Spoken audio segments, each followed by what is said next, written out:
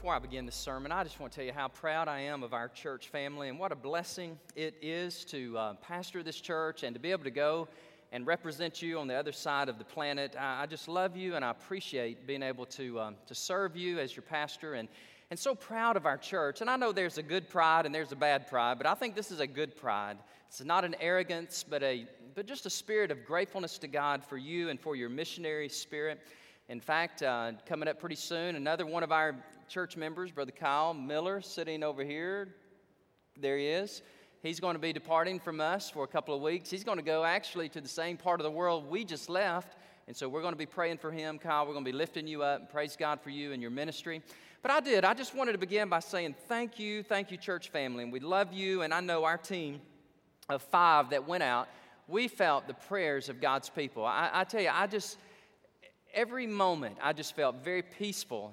There was a time when we made it to this Hindu temple, and we walked onto the grounds, and our people were there. The people that we are trying to reach, there were going to be about 15,000 of them. And we walked on the campus of where this temple was, and they were about to have their procession and worshiping their gods and goddesses. And they encircled us immediately. Now, you got to understand, we look different, all right? We look really different from the people who are there. And when those men just gathered around us, I thought to myself, this is either a really good thing or this is not a good thing. And it was a wonderful thing. They were thrilled that we were there, and we wanted to know about them and their culture and their religion. So, again, I just attributed that to God's protection and to your prayers. Many of you were praying and fasting for us. And again, I am just so proud of our church that we are the people that God has chosen, not only to help reach this city, but also to reach those people who have no gospel witness whatsoever. So if you have your Bibles, I want you to turn to the book of Revelation, chapter 1. We're going to read verses 4 through 6 this morning, and the title of the message is Grace and Peace. And I want to thank Brother Terry. Thank you so much for those songs that you sang. We began by singing, Praise God from whom all blessings flow. Praise God the Father, God the Son, God the Holy Spirit. And that is precisely what we're going to look at today in our text. In fact, what I'm going to read to you in verse 4 is one of the most Trinitarian passages in all the Bible. It reveals to us just precisely who this God is that we worship. He is Father, Son, and Holy Spirit. And what He gives to us is grace and peace. And He is the very source of these blessings. So as we begin to study the book of Revelation, today, really verses 4 through 8 is the introduction of the entire book. John identifies himself. He says specifically the name of the churches to whom he writes. And so we're beginning the study. We're still in the very early infancy stages of it. But today I was so excited. I could not wait to get back and to share this message with you because it is so doctrinal. The text is so powerful and it's so revealing as to who God is. And He is the one who has saved us, and He's called us, and He motivates us to live for Him and to go and to preach His gospel. Now in a few minutes, as you notice before you, we have the Lord's table before us, and we're going to have our deacons serve us at the end of the sermon. I'm going to call on those men, and they will give us the bread and give us the juice, and we will have an opportunity to acknowledge the Lord and to worship Him on this Lord's Day. So I'm inviting you to Revelation chapter 1. I'm going to begin reading in verse 4, and I want to ask you to stand if you would this morning. Go ahead and stand to your feet. I don't always do this, but there are sometimes I just want to stand in the honor of the reading of God's Word, and we're going to read verses 4 through 6, and I promise you, this is one of the most powerful, descriptive, revealing texts that you'll ever read that describes our God. John, verse 4, the Apostle John, to the 7 churches which are in Asia, grace to you and peace. Grace to you and peace from Him who is and who was and who is to come, and from the 7 spirits who are before His throne, and from Jesus Christ, the faithful witness, the firstborn from the dead, and the ruler over the kings of the earth, to Him who loved us and washed us from our sins in His own blood, and has made us a kingdom and priests to His God and our Father. To Him be glory and dominion forever and ever. Amen and amen. God bless you. Thank you. You may be seated. As John pens these words in AD 95, the Christian community is under much attack. They are under much hostility from a man by the name of Domitian. Domitian is the Roman emperor at the time, and he has very little tolerance for people of any kind of faith that is against his faith, which is emperor worship and worshiping the gods.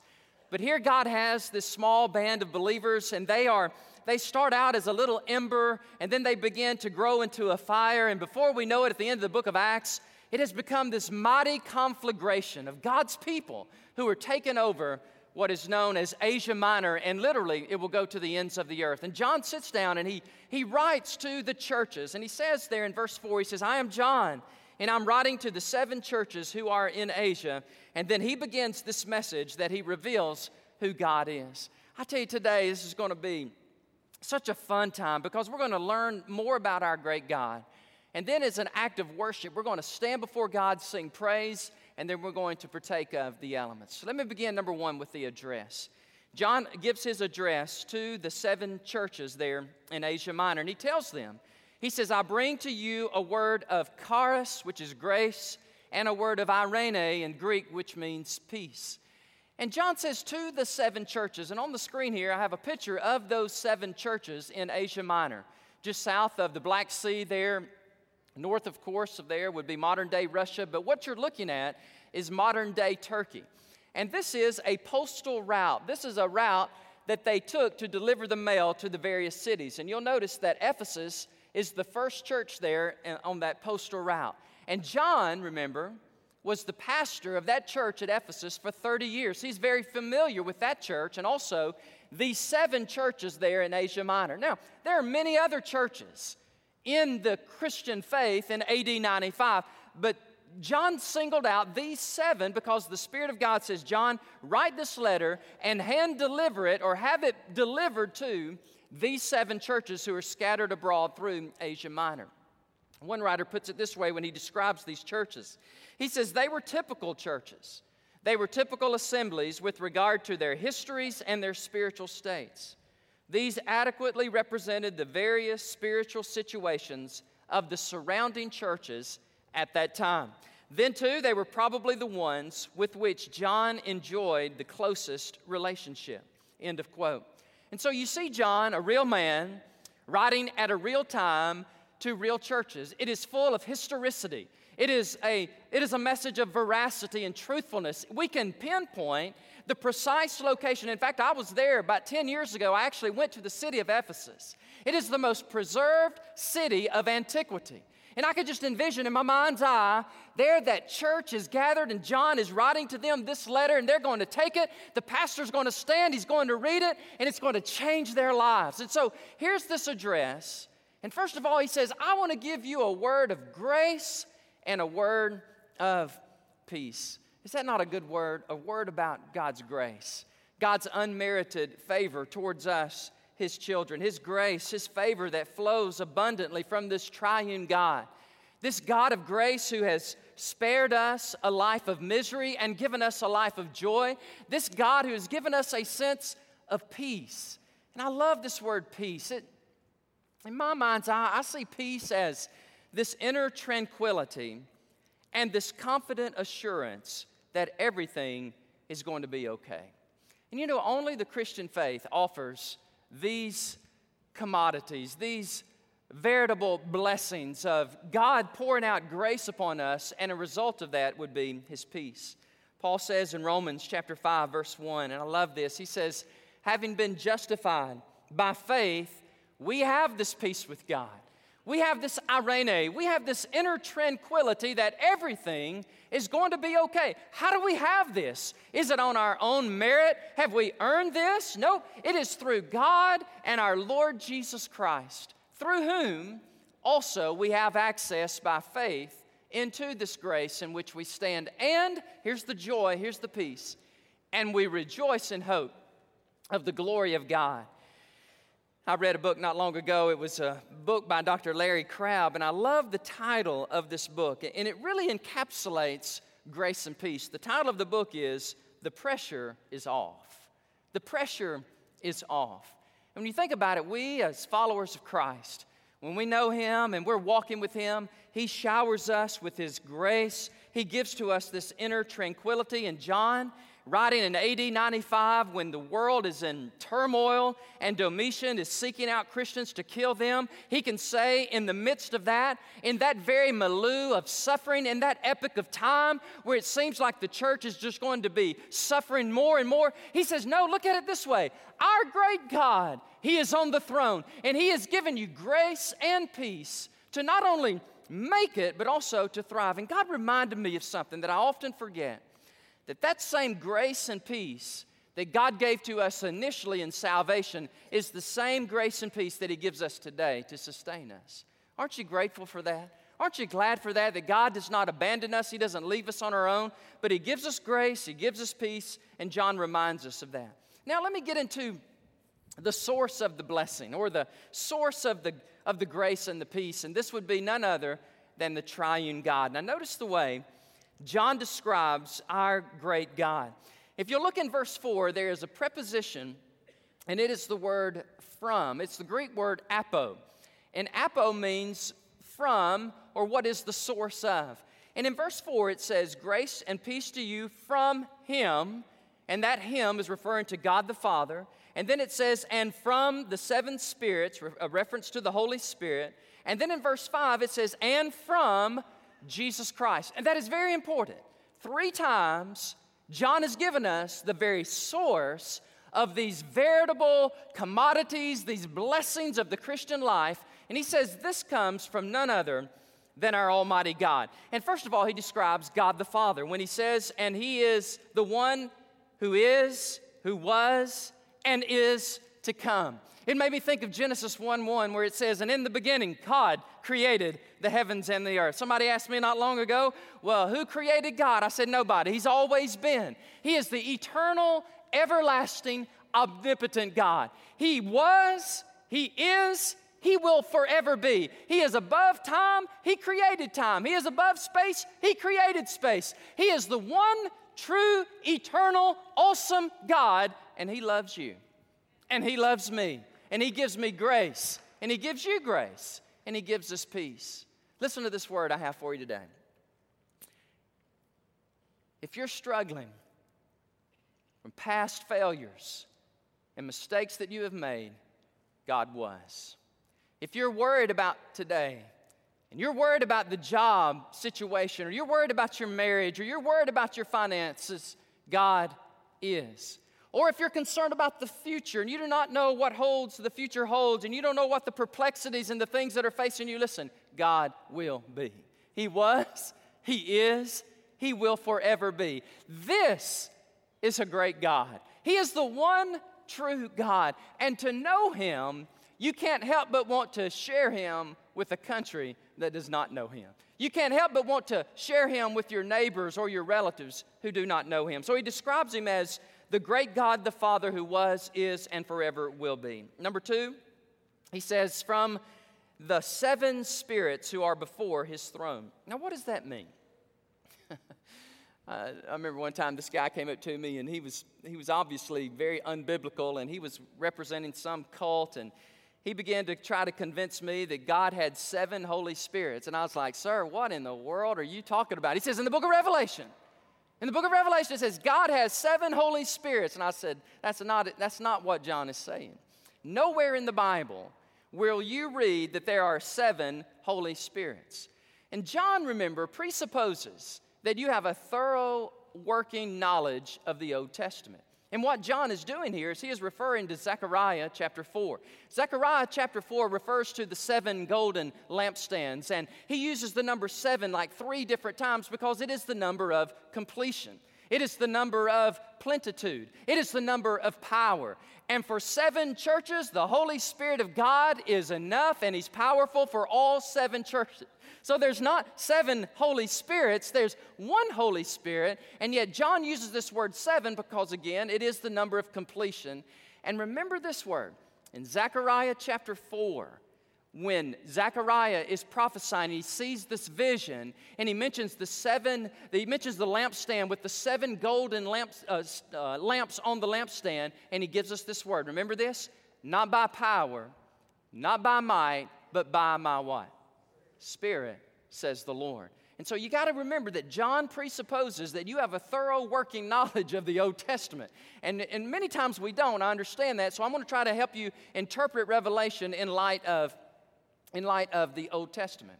And so he says, and from the Holy Spirit. He's the one that gives you grace, and he gives you peace. And I tell you, I experienced this. Last week, it was so palpable, the presence of the power of the Spirit of God as we were walking in these villages, and we were going from house to house, and we would walk into a home, and there would be all these gods and these goddesses. And you say, well, Brother Danny, were you intimidated? Were you worried? Not at all. I was not fearful. I was not intimidated. We would walk in those rooms and we'd walk into those buildings, and we would say, we are here to share with you that there is one true living God, and He loves you very much. And we begin to share with them this message of grace and this message of peace. And then John says, grace to you and peace to you, not only from God the Father, God the Holy Spirit, but also God the Son. Now, why does John wait to say the Son? The reason he waits is because this catapults him now into the remainder of the book of Revelation, which is an unveiling. It is a revealing of whom? It's the revealing of Jesus Christ. So very poetically and very purposefully and very powerfully, he puts the Son last, because now he's about to give this threefold description of the Son of God. Oh, I couldn't wait to share this with you. All right, number one, he describes Jesus as the faithful martus. Jesus Christ is the faithful witness. And when I read that, I thought about John chapter 5, where Jesus, he says these words about his relationship to the Father. He said, I can do nothing of myself, but as I hear, I judge, and my judgment is righteous, because I do not seek my own will, watch this, but I seek the will of the Father who sent me. Jesus was a faithful witness. He bore witness to the truth of who He was and to the truth of who the Heavenly Father was. And so He came and He bore witness faithfully, and it cost Him. And I'm telling you, it cost in the first century, and it's going to cost us in the 21st century when we stand for God and we're faithful witnesses for Him. It's going to be costly. And yet John says, He is the one who gives you grace and peace. He is the one that we are writing about. He is the Lord Jesus Christ, the faithful witness. You know, as I was bragging on you a minute ago, I have to say another word of blessing about our church. We have some really amazing people in our church. I got an email just a couple of weeks ago. In fact, it was 2 weeks ago today. It was from one of our students, and he and another student had just left a Bible study from our church. And on their way home, they spotted this lady on a bridge here in Austin. She was about to take her life. And Logan writes me this email, and he goes, Pastor, I want to tell you what happened. And I was dumbfounded. I was just like, what in the world? I can't imagine being 17, 18 years of age and driving down the road here in Austin, Texas, and you see a lady on the precipice of a bridge about to jump out and take her life. These two young pull over, and they, with some other people, walk up to this lady, and they begin to talk to her. And I want to read you what he said. Here's what he said in his email. She said she was so tired of living the way she was, and she told me she was just lost in deep desperation. So I was able to share a quick version of my testimony. Hallelujah. That is a witness. I was able to share a quick version of my testimony, and I explained to her that there was hope.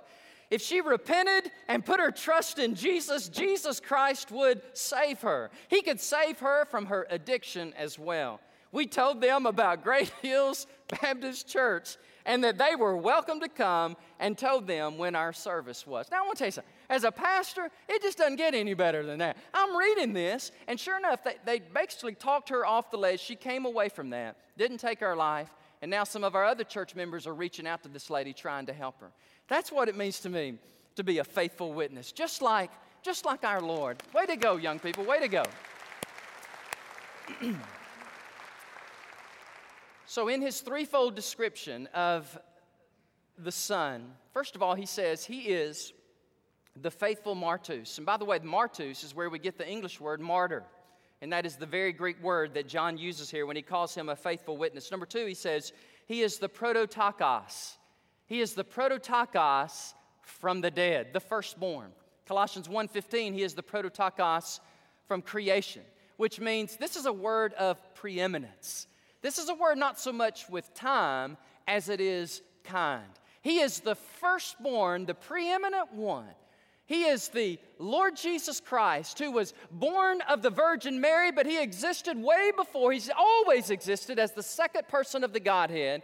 He was placed into Mary's womb, and he was born of the Virgin Mary, and then he lived his life. He was buried, and on the third day, he arose from the dead. Now watch this. John did not say he is the only person to ever rise from the dead. We read in the Old Testament, we read in the New Testament. We read in the New Testament where Jesus literally raised people from the dead. So what is John talking about? When he prefaces it with prototokos, with this word of preeminence, here's what he means. He has died and he will never die again. He is risen. He is reigning. He is the Lord Jesus Christ. He is the author of the church. He is the author of your salvation. He is the one that's given you grace. He is the one that's given you peace. He is the one who's going to sustain you through your trials of life. He is the firstborn from the dead. And I got to thinking about that.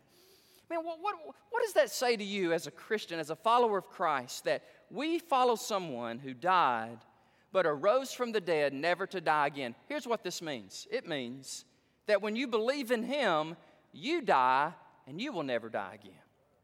Your loved ones who die in the Lord, you will see them again. When I was writing this sermon a couple of weeks ago, I was just thinking, for some reason, I just was thinking about my family and those who have gone before me. I don't know if going on a mission trip kind of gives you these thoughts of mortality and death or whatever, but I was thinking seriously about it, hoping I would come back and preach again. But if you don't, then what would happen? What would happen to me? Well, I know exactly what would happen to me. I'd see my great-grandfather. I would see my loved ones who have gone before me. Have you ever been to a funeral and the preacher or somebody say something about their loved ones that they lost? I don't like that word because lost has the connotation that you've lost something and you can't find it.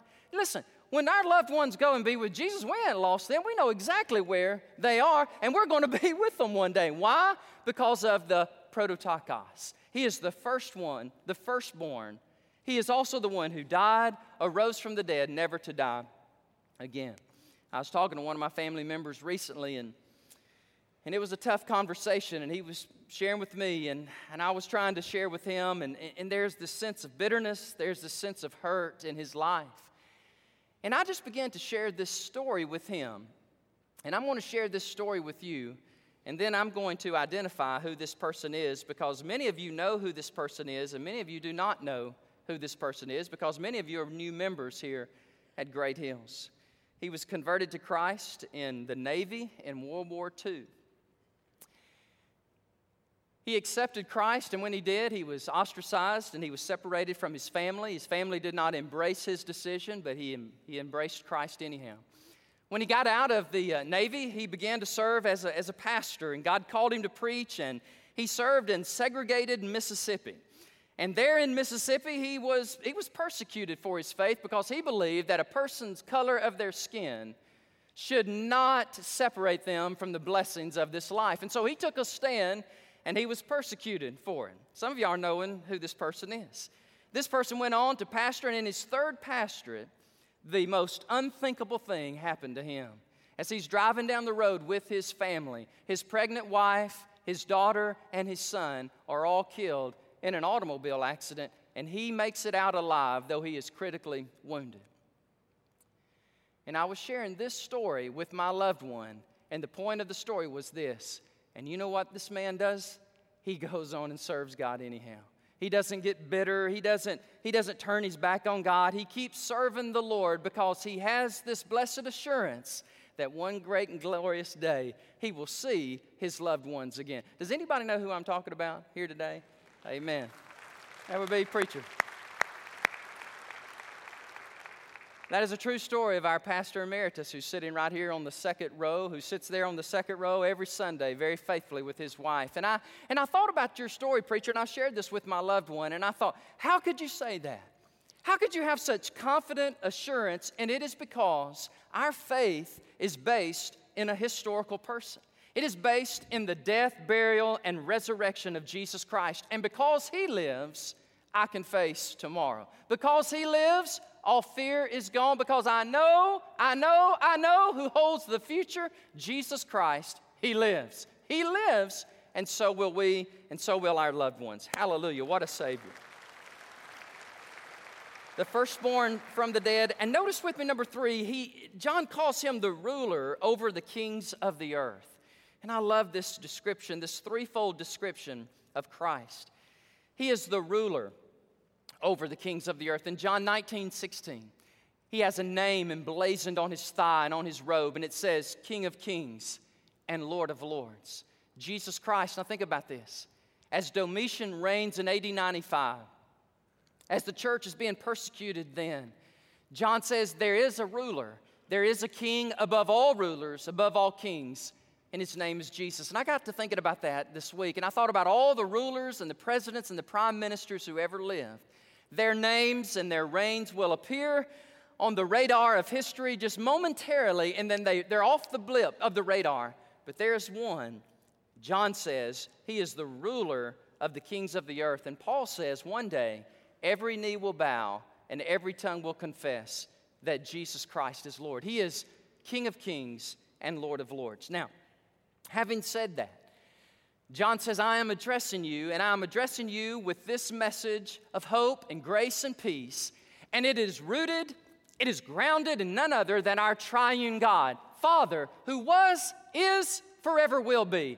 The Holy Spirit, plenitude and powerful He is. And the Son, the faithful witness, the firstborn from the dead, the ruler of all the kings of the earth. And then He says, and here is what He gives you. Listen to this, church. He gives us, in verse 4, He gives us salvation and He gives us significance. Thank you, Brother Terry, again for singing these songs. It says, to Him who agape us. Literally, that's in a present tense. That's a present tense verb. To Him who loves us, and aorist tense, past tense, He washed us from our sins in His own blood. Now, is there any mystery? Is there any ambiguity as to who this person is? There is none, because they know exactly who John is talking about. He's talking about the Lord Jesus. And he says He gives us salvation. It is through the blood of Jesus Christ that we are cleansed. What can wash away my sin? Nothing but the blood of Jesus. What can make me whole again?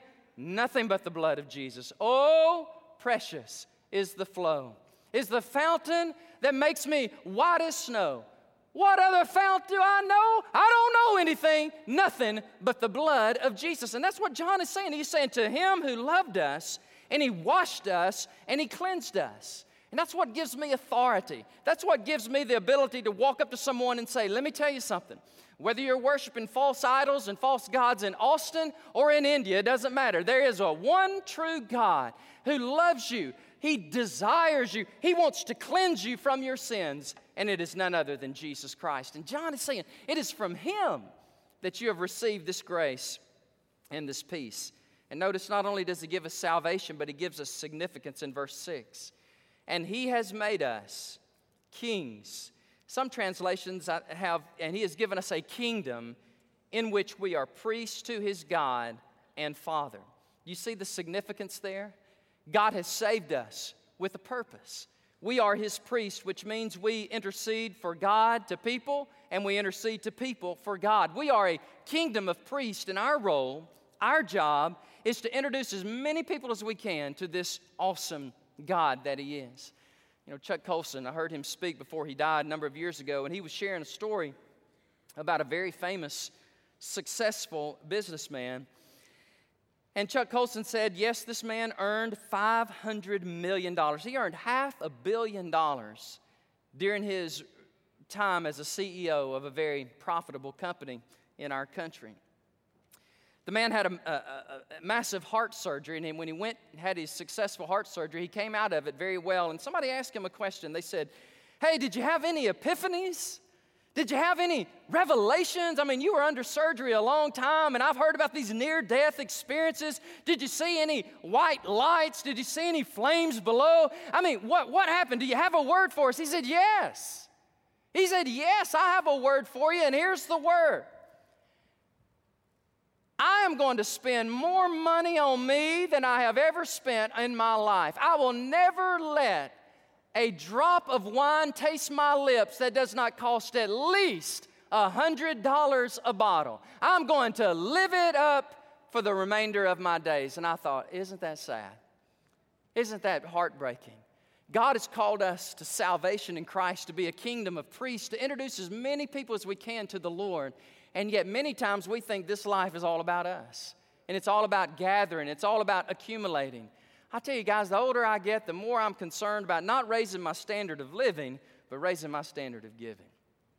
And being able to go and being able to serve and being able to reach as many people as I can. If I believe this book, if I believe that John is speaking the truth, that there is a one true eternal God, and He has revealed Himself in His Son, He has given us this book, the Holy Bible, it will radically change your life. And then He does this. He gives the declaration or the benediction, and this is what He says. And now to Him be glory and dominion forever and ever. Amen. That's John's first message to the church. And it's so important that we go through chapters 1, 2, and 3 before we ever get to chapter 4, because you got to keep in mind this entire book is all about a person. It's all about Jesus Christ. And so secondly is the acknowledgement. I guess at this point in my sermon, I asked the question, so what? What does this say to you? What does this mean to you? Does it mean anything to you? He has given us this doxology of praise to Him, to Jesus Christ. And now what we get to do is we get to acknowledge Him with the way we live our lives, and especially as we come to the Lord's Supper. I appreciate so much the way the Lord organizes and orchestrates things. I'm just not smart enough to have the Lord's Supper on the day that I preach about the blood of Jesus in verse 5. But it is the blood of Jesus that washes us, that cleanses us from our sins. I don't know, I had another song in my mind, and I was singing it in my office, and it's a very popular song, and I know many of you have heard it. I've never heard Alan Jackson sing a song. Well, yes, I have. If I had money, tell you what I'd do. Go downtown, buy a Ford truck or two, crazy about a Ford truck. He's Alan Jackson. He's the one that sings that country music. And so I was looking for this song, and it says, here's Alan Jackson singing this song. And I looked on my computer screen, and he was singing these words. Have you been to Jesus for the cleansing power? Are you washed in the blood of the Lamb? Are you fully trusting in His grace this hour? Are you washed in the blood of the Lamb? Lay aside the garments that are stained with sin and be washed in the blood of the Lamb. There's a fountain flowing for the soul unclean. Oh, be washed in the blood of the Lamb. Are you washed, son? I tell you, I started having a Holy Ghost revival right there in my office, you know, because I was like, woo! And then he just went right into another song. I can't remember what it was, but it was great too. And I was just like, man, this is incredible. He is singing about the very divine agency by which my salvation was purchased, the blood of Jesus Christ. And again, I just started weeping. And I don't know if Kathy could hear me out in her office, but I was kind of hooting, hollering a little bit, and I was just weeping because I was thinking about my loved ones who have gone before me. And I was thinking about how one great, grand, and amazing, glorious day that all the saints of God who have been washed and cleansed through His blood, we will gather with Him in heaven forever. We will worship Him. We will have no more cancer, no more heart attacks, no more Alzheimer's, no more dementia, no more sickness, no more pain, and forever we will live with our great God. I tell you, it changes you. It gives you a great hope. So I got to ask you today, have you been washed in the blood of the Lamb? Have you laid aside your stained garments and exchanged them for a robe of righteousness? If you have, then we're going to take the next 10 minutes or so and we're just going to celebrate. We're going to give you a piece of bread and we're going to ask you to take that bread in a moment. And as you ingest it and you eat this bread and digest it in your body, I want you to be thinking about the body that was broken for you so that you could live eternally. And then in a moment, we'll take the blood, we'll take the cup that represents the blood that is beautiful metaphor, whether it's wine or whether it's grape juice. This is a Baptist church, by the way. It will be grape juice, okay? At least I checked, unless our deacons pulled something on me that I didn't know about. But anyhow, we're going to take whatever it is. It's going to be red, all right? And we're going to take it and ingest it and let our bodies digest it. And as we do, we're going to be thinking about, the blood of Jesus Christ that cleanses me and gives me grace and gives me peace. And here's what we're going to do. Right after that, I want to come back before you and I want to ask you, if you've never received Christ, if you've never been washed in His blood, if you've never been cleansed, we're going to give you that opportunity to do that this very day. And so for those who are believers in Christ, who are in fellowship with Him, I'm going to invite you now to partake of the Lord's Supper. So let me pray as our deacons come, as I'm praying, and they're going to get these elements prepared. They'll give you the bread first, and then we will share a scripture. They'll give you the juice, share another scripture. We'll go to our invitation. Thank you, Lord, so much for your word. Thank you, Lord, that it is life to those who read it. It is health to our flesh. Thank you, God, for this message, this apocalypse, this unveiling of Jesus Christ, who He really is and what He really does, and one day what He really will do. And Lord, we are honored. We are so incredibly honored to live in the greatest country in the world, to have more freedom than any citizen has ever had. We have this great freedom to worship You. And so, Lord, we come today, not flippantly, but we come very devotedly, very seriously. Lord, we want to observe these elements in a very sacred way as we honor Your death on the cross, Your blood that was shed for us. And we just want to worship You. We want to acknowledge who You are and what You have done for us. And we want to give You praise and thanksgiving for it, for You are so worthy. In Jesus' name we pray. Amen.